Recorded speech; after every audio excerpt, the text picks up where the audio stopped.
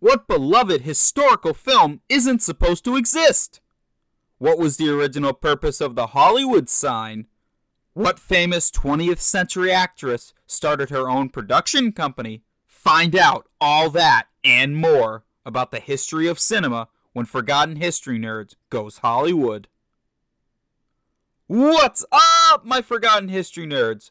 You're listening to the Forgotten History Nerds podcast, where each week I'm going to be taking you on a special in-depth look at a place, figure, event, or custom that has largely been forgotten or downright neglected by the mainstream version of history that they taught you in school. Now, I am your host of this fine historical program, as always, M.V. Genzali, and I have a very special cinematic treat for you guys here today, because we're going to be talking movies and the history of movies today. But before we get started, I'd like to ask you a quick question, paraphrased from Ghostface here. What's your favorite movie? Me personally, I have a couple answers to that, but if I had to pick one, it would have to be A Nightmare on Elm Street. Now, enough of my stupid previews, let's get on with the show, shall we? I figured what better a place to start this podcast off with than the literal symbol of American cinema in the Hollywood sign. The Hollywood sign was first erected in the year 1923 as the Hollywoodland sign. Hollywoodland was the name of a nearby upscale housing development that the sign was originally constructed to advertise. Yep, that thing you've seen in the background of so many of your favorite movies was initially just a giant billboard. Now, just like the Eiffel Tower, the plan was only to leave the sign up for a certain amount of time, in this case just over a year, then take it down. This unusual billboard, by the way, costed about $300,000 in our modern currency, about $21,000 back then, and was the brainchild of one Harry Chandler. Chandler was a real estate developer who at the time owned the biggest real estate collection in the country. The man was loaded. Now, what saved this iconic sign? And why did Hollywoodland become just Hollywood? Well, we sort of have the Great Depression to thank for that, actually. See, nobody really had any money in those days, so the sign fell into a state of disrepair. I mean, the H literally fell at one point, making it Hollywoodland for a short while. The land part was removed in restoration efforts by the Hollywood Chamber of Commerce. This was done to take the emphasis away from the Hollywoodland development and more so place it on the Hollywood area itself, as by this time the city of LA had come into ownership of the sign. Oh, and if you're wondering why it wasn't taken down after its initial year, well, people quickly came to love the sign so much that nobody wanted to get rid of it, so the sign stayed. At least until the 1970s, when they completely gutted the sign and replaced it with a brand new sign. By that time, the sign had deteriorated a great deal and was in a massive state of disrepair once again. So they replaced it with a more durable version of the sign. Freely adapted from Bram Stoker's Dracula. When the question regarding the most well-known silent film ever made is brought up, I'd imagine that Nosferatu, A Symphony of Horror from 1922 isn't too far off of your mind, is it? Nosferatu is regarded by many as one of the greatest horror films of all time as well. Of course, the film was essentially just a ripoff of Bram Stoker's Dracula, with a few slight, keyword here folks, slight changes to it. You and I aren't the only people who noticed that. Florence Stoker, the widow of Bram Stoker, noticed this ripoff too, and sued the hell out of Piranha Film, aka the company that made the film, along with those involved in making it. Now, I will give Nosferatu just a little bit-ish of respect here. You'll see why I say ish in a minute. See, prior to Nosferatu's filming, Albin Garnu, I probably butchered his last name, so I apologize, but anyway, Albin Garnu, Albin Garu, one of the film's producers, and a World War I veteran I may add, inquired about purchasing the film rights for Dracula from Florence Stoker. She just refused, and he kind of just made a film adaptation anyway.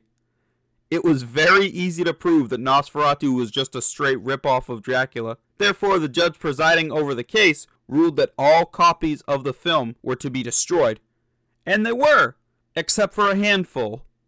One of which, or two depending on the source, made their way into the United States by the end of the 1920s, where thankfully, Nosferatu was free to go. See, due to a copyright error, Dracula had already entered the public domain in the US. We only know about Nosferatu today because of these couple of films that made their way into the US. They are the surviving things that essentially fathered all of the copies that we have in our modern age. Hooray for people breaking the law! Oh, fun little tidbit. Did you know that Nosferatu wasn't actually the first film adaptation of Dracula, as many incorrectly claim it to be? That distinction belongs to a film by the name of Dracula's Death from a year earlier in 1921. Though, here's the thing. It's a lost film, and it doesn't really directly follow the events of Bram Stoker's novel, so some people don't really count it, but I do because Dracula sort of appears in it. Anyway, a young lady named Mary is admitted to an insane asylum, where she encounters one of the inmates who claims to be Dracula. Afterwards, she has these horrifying visions and dreams about him, but she doesn't know if they're actually real. I wish I could tell you more about this film, but as I said, it's been lost to the pages of history.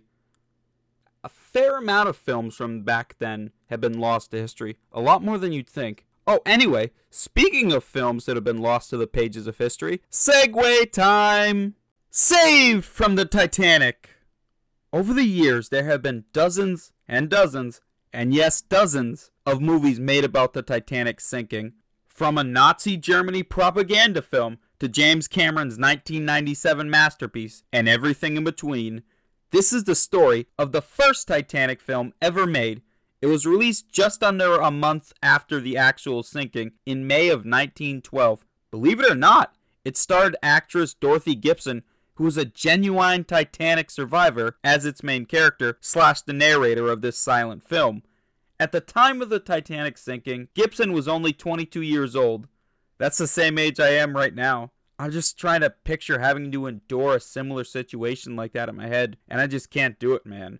I couldn't imagine being on a sinking ship of a freezing night in the North Atlantic. It's scary. Anyways, she was returning home from a vacation in Europe. What a way to end your vacation, huh? Production of the film began only a few days after the tragedy occurred. I don't even think it was a week afterwards. Authenticity was a very important thing to the filmmakers during production. They truly wanted to make the audience feel like they were on the Titanic that cold April night. The movie used stock footage of the Olympic, aka the Titanic sister ship, that looked exactly like it. Their differences are only slight. Most people wouldn't even be able to tell the difference between the two ships in a photo lineup. I've also heard rumors that footage of the recently deceased Captain Smith was also used in the film's production. There's no way to confirm that. More on that momentarily, folks. Gibson allegedly helped to write with many of the scenes to model what her actual time on the ship that the White Star Line never called unsinkable looked like. Speaking of her, Gibson was said to have shockingly suffered a mental breakdown, either during the film's production or just after completion. Shocking, I know, right? It probably didn't help her mental state that during the filming of the movie, she wore the exact same clothing that she did on the night of the sinking. Oh, and just for kicks, I've also heard that the film company even used actual photographs of the Titanic itself in the movie. If you're curious as to the film's plot, here's a short little synopsis. The film is basically a series of flashbacks to the sinking, as told by Gibson to her family. Fictionalized family, of course. The total runtime for the film was about 10 minutes or so. About an average silent film length of that area. Reaction to the film was surprisingly mostly positive from all over the world. Of course, there were many who saw the action of creating a film less than a month after a tragedy that claimed the lives of over 1,500 people as a senseless move meant to profit from the dead. I'm probably going to have to agree with the latter. Here's a couple of things that happened afterwards, after the film was released. Gibson would later personally gift then-President Taft with prints of the film. Taft, by the way, lost a close friend in the Titanic sinking, and was amongst those contacting the White Star Line for information when news of the disaster became public. Dorothy Gibson never acted again after this. Perhaps it might interest you to know that at the time, she was one of the most famous and well-paid actresses in the world. The strain on her emotions was just too much. By the end of 1912, there were at least 2 other films about the Titanic sinking, including a German one. Now, despite its popularity, Saved from the Titanic had a very short shelf life. The final known copy of the film was destroyed in a fire in the year 1914. Thus, the film has been lost to the annals of history. Many experts refer to it as one of the greatest losses in the history of silent film. But what do you guys think? Would you watch it if you could? I would have to say a morbid yes, just out of curiosity. The news regarding the film's fate, by the way, isn't all bad. Some think that there are other copies of the film that might still be out there, just waiting to be uncovered. There are, however, still relics to the film, mostly just a few photos and stills. I posted a few of them to our Instagram page, @ForgottenHistoryNerds, if you'd like to have a look. On the 7th of January 1955 in New York City, Marilyn Monroe held a press conference to announce to the world the creation of Marilyn Monroe Productions, Inc. She was joined in this new business endeavor by co-founder of the business, photographer Milton Green. The two had met the year earlier when Monroe was being photographed for Look magazine and quickly became fast friends and business partners. This company's founding, by the way, made Monroe one of the very first women in Hollywood to own their own production company.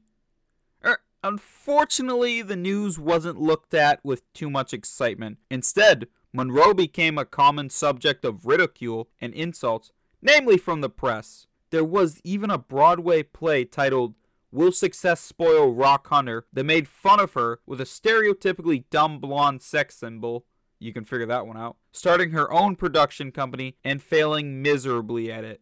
Can you imagine how that must have felt to have virtually an entire Broadway play that lasted about a year just to make fun of you? And let's get one thing out of the way. Marilyn Monroe was far from an idiot. She allegedly possessed an IQ of 168 points. Though, of course, there's not really any way to prove that. She was probably more well-read than a lot of you. Probably more well-read than me, too. She studied Shakespeare a decent amount, and was known to have been a voracious reader of many classic works of literature. Anyways, the company opened with 101 shares. Green would own 50 of them, and Monroe would own the other 51 shares to hold a slight majority in ownership of the company. Monroe was, of course, the company's star, while Green acted as the businessman behind the company and basically did the boring bookkeeping, businessy type stuff. Granted, I think Green deserves a lot of credit too. Dude even took out a mortgage on his house to fund this endeavor. Frank Delaney and Irving Stein served as the company's lawyers. The company had one more initial employee in Joseph Carr, who served as the company's bookkeeper. The company had an office at 480 Lexington Avenue in Manhattan, less than a mile away from Times Square. The building is still there today, where I believe, please don't quote me on this, it's a residential space. Now, unfortunately, MMP, as it's referred to by some, didn't really pay the bills, nor have the money to make films, so Monroe was forced to work with other companies in the meantime, namely Fox. Monroe's relationship with Fox can best be described as troublesome. In the latter half of 1955, Monroe signed a new deal with Fox that would grant MMP about $100,000 share for every one of the 4 films Monroe was scheduled to be in. This came after a legal battle between Monroe and Fox, where she surprisingly was able to defeat the big giant of Hollywood. This was noted to be a major victory in the world of film, proving that the top dog could be beaten in a court of law. The victory also marked a turning point for MMP, because now people began to show the company the respect that it deserved. The following year, MMP released its first as well as only film, and The Prince and the Showgirl, starring Jayne Mansfield. Psst, I'm just kidding. Starring Monroe, of course. Mansfield did appear in the aforementioned Broadway play that mocked Monroe as a parody of her. She was a contemporary of Monroe's. Think blonde and a sex symbol of that era. Yeah, there was a bunch of others from that era like that. Like Monroe, she was also alleged to have slept with JFK. Anyways, for its first movie, MMP made quite the mistake or two. It only had about 2 days of reshooting. For a movie, that's next to nothing. See, normally reshoots take a fair amount of time in order to accomplish. Some take months for the really high budget ones of our modern era. You're talking like your Endgame level type of movie. I will say, to its credit, the film took less time to shoot than initially thought, as well as come in under budget. However, coming in under budget is not necessarily a good thing either. It all depends how the film actually does. As for the film's reception, I've heard it found some success in the UK and Italy, where it won an award or two. That's really it. Over here it was seen as just okay. A passable film with not too many things really going for it or against it. Honestly, I think that's kind of the worst movie you can make. Everybody loves a great movie, obviously.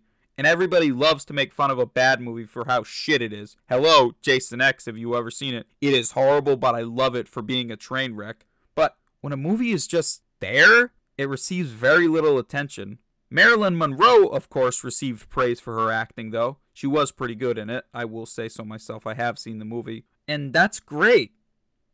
But it wasn't that great for Marilyn Monroe Productions. I believe the film only made $1.6 million domestically. $4.3 million total, I want to say. That was not a great hit that would really help the company out that much. The company didn't really last too much longer afterwards, as the relationship between Marilyn Monroe and Milton Green deteriorated, quickly resulting in Monroe firing Green, as well as buying out his remaining shares in the company. When talking about MMP, there's this big emphasis on remembering the company for its financial matters regarding taxes and such. Remember, it only made that one movie. After that, the company was pretty much dead in the water. Mary Celeste style. Now, I say Mary Celeste style and not say Titanic style because for a while afterwards, the company continued to exist until Marilyn's demise. And sort of, kind of, still does to this day. More on that in just a second. During this time, Monroe kept the company around simply for tax purposes. This caught the attention of the authorities of the time, who began investigating Monroe. Granted, nothing ever came of it. Sort of unrelated note, but did you know that at one time Marilyn Monroe was investigated by the FBI? Though it's not really that exciting of a story, more so just related to the communism witch hunt that was going on in the United States at the time. Again, nothing came of it. Marilyn Monroe Productions exists to this day, albeit in a new form. It is no longer a production company for movies, but rather a part of her estate, which still makes a sizable chunk of coin every year, by the way. We're talking millions of dollars a year. Can you imagine how different the landscape of cinema would have been had the company survived? I know I'm supposed to be your impartial historical host, folks, but I'd be lying if I said I wasn't rooting for Monroe's underdog company to succeed. I'm a fan of Monroe's work. But, alas, that's not how business or really real life even works, so unfortunately Marilyn Monroe Productions is a what might have been scenario, instead of a what it did. Fun fact about cinema, have you ever wondered why it's called a movie trailer? Well, originally they would play the trailers after the movie had ended, not before it, thus the name trailer. There was just one teeny tiny, massive problem with this format. Most people in the theaters didn't really care about them. They had already seen their movie and just wanted to go home. So, the decision was made to play the trailers before the film instead, semi-forcing the audiences to watch them. I don't know whether to thank whoever did this or to fight them. Only joking here, folks. Only joking. There's no violence in history, after all. Nick, Nickelodeon. God, that's such a weird word, isn't it? Nickelodeon. How'd they come up with a name like that for a kids' channel? To find out, let's go back a couple years, plus a century, to the first half-decade of the 1900s, when watching a film was nothing like it is today. Back then, the film industry was dominated by the kinetoscope, better known as the peep show machine to most. No, it's not necessarily anything sexual. Shut up.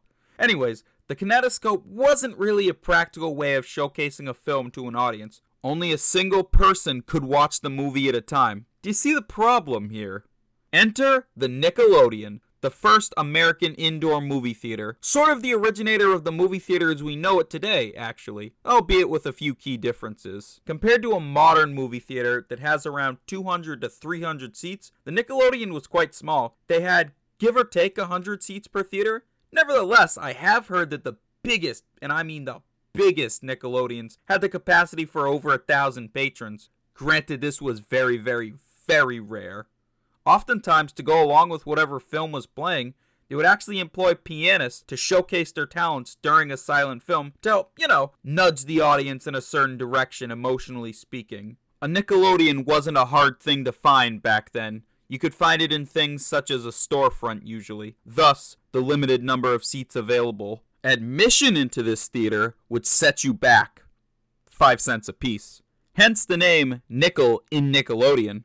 If you're wondering what an Odeon is, it's an ancient Greek word for theater. Nickel theater. Now, short films may have been the Nickelodeon's bread and butter, but they were not the only thing they showed. They also showed vaudeville shows and a little bit of live action music, as we discussed briefly a moment ago. Its audience, I should note, was much different than its predecessors in the film world, in the sense that before, seeing a film was something typically reserved for the bourgeoisie, as Marx would refer to them as. I mean the upper class here, but the Nickelodeon, with its cheap price, handed cinema directly to the common working fellow. Now, anybody with a nickel could go see a movie. It changed the movie theater industry in that regard to something that we still enjoy today. Numerous film historians credit the Nickelodeon with helping usher us into the modern age of cinema, but it was missing some things that we enjoy now. Like popcorn, the prototypical movie snack. Everybody gets popcorn at the movies. I do it. I finish most of the damn thing before the movie even starts just watching the previews. Anybody else like that? Anyways, there was absolutely no popcorn in the Nickelodeon. Movie theaters wouldn't start selling popcorn until the Great Depression era as a means to survive. Initially, they weren't even the ones doing the popcorn selling. It was just random vendors outside and sometimes inside of the theater doing it. Then the theater owners were like, oh shit, we could actually make some serious money selling popcorn. It's a very cheap snack to acquire, and it's very easy to make. To this day, it, along with other concessions, are where the movie theaters actually make most of their money from. You'd be surprised how little a movie theater makes just showing a movie. Anywho, back to the Nickelodeon. The first Nickelodeon theater opened in June of 1905 in Pittsburgh, Pennsylvania. Around 450 people were in attendance that day/night. The next day, over double that amount visited the theater. By the following year, the Nickelodeon had become the industry standard for showing films. Imagine that, less than a year old, and it becomes the industry standard. That's a big note to mark.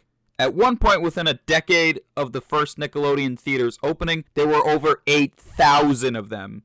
I will repeat that, over 8,000 of them. It's safe to say that people loved the Nickelodeon. And that was kind of their undoing. See, so many people wanted to go to the theater that the Nickelodeon just couldn't accommodate anywhere near what the demand was, so larger theaters had to be constructed. Not quite our multiplex cinemas that we enjoy today. More so just larger movie theaters that fully occupy their own space instead of that of storefronts as the Nickelodeon did. The multiplex would not come until after World War II, when World War II Air Force veteran Stanley Durwood created it. Do you know what else Durwood helped to create in the movie theater? The placement of cup holders in the movie theater. A toast of my cherry Coke. That's my typical drink I get at the movies to that fellow. A true hero indeed. What's your drink when you go to the movie theaters? Do you have a typical drink? Are you an icy person? Anyways, sorry, ADHD. Back to the Nickelodeon once more, and forever. The original Nickelodeon theater didn't even make it 5 years before being torn down. Today, all that remains of the area is a plaque. They were all mostly gone by the end of 1915, Titanic style. There are a few theaters today that kind of bear the Nickelodeon name, but I don't think very many of them are connected to the original Nickelodeons, if any of them are. Oh, and fun tidbit to close this episode on. The name Nickelodeon is even older than the Nickelodeon theaters themselves. It was first used by a man named William Austin to describe his dime museum in Boston, Massachusetts from the year 1888. A dime museum was something that popped up towards the end of the 1800s, early 1900s. They were quite popular among the proletariat masses, aka the working class of that era. Now, why was a dime museum called the Nickel Theater? Oh! And we'll end on that note. Thanks for listening, everyone. And thanks for bearing with me as I try to find a happy medium between full scripted podcast and no scripted podcast at all. My ADHD kind of gets the best of me, but Nonetheless, I hope you really liked this episode, found it entertaining, found it informative, whatever. If you really like this episode, do me a favor and share it with your friends. Help me build up the show into something spectacular. If you really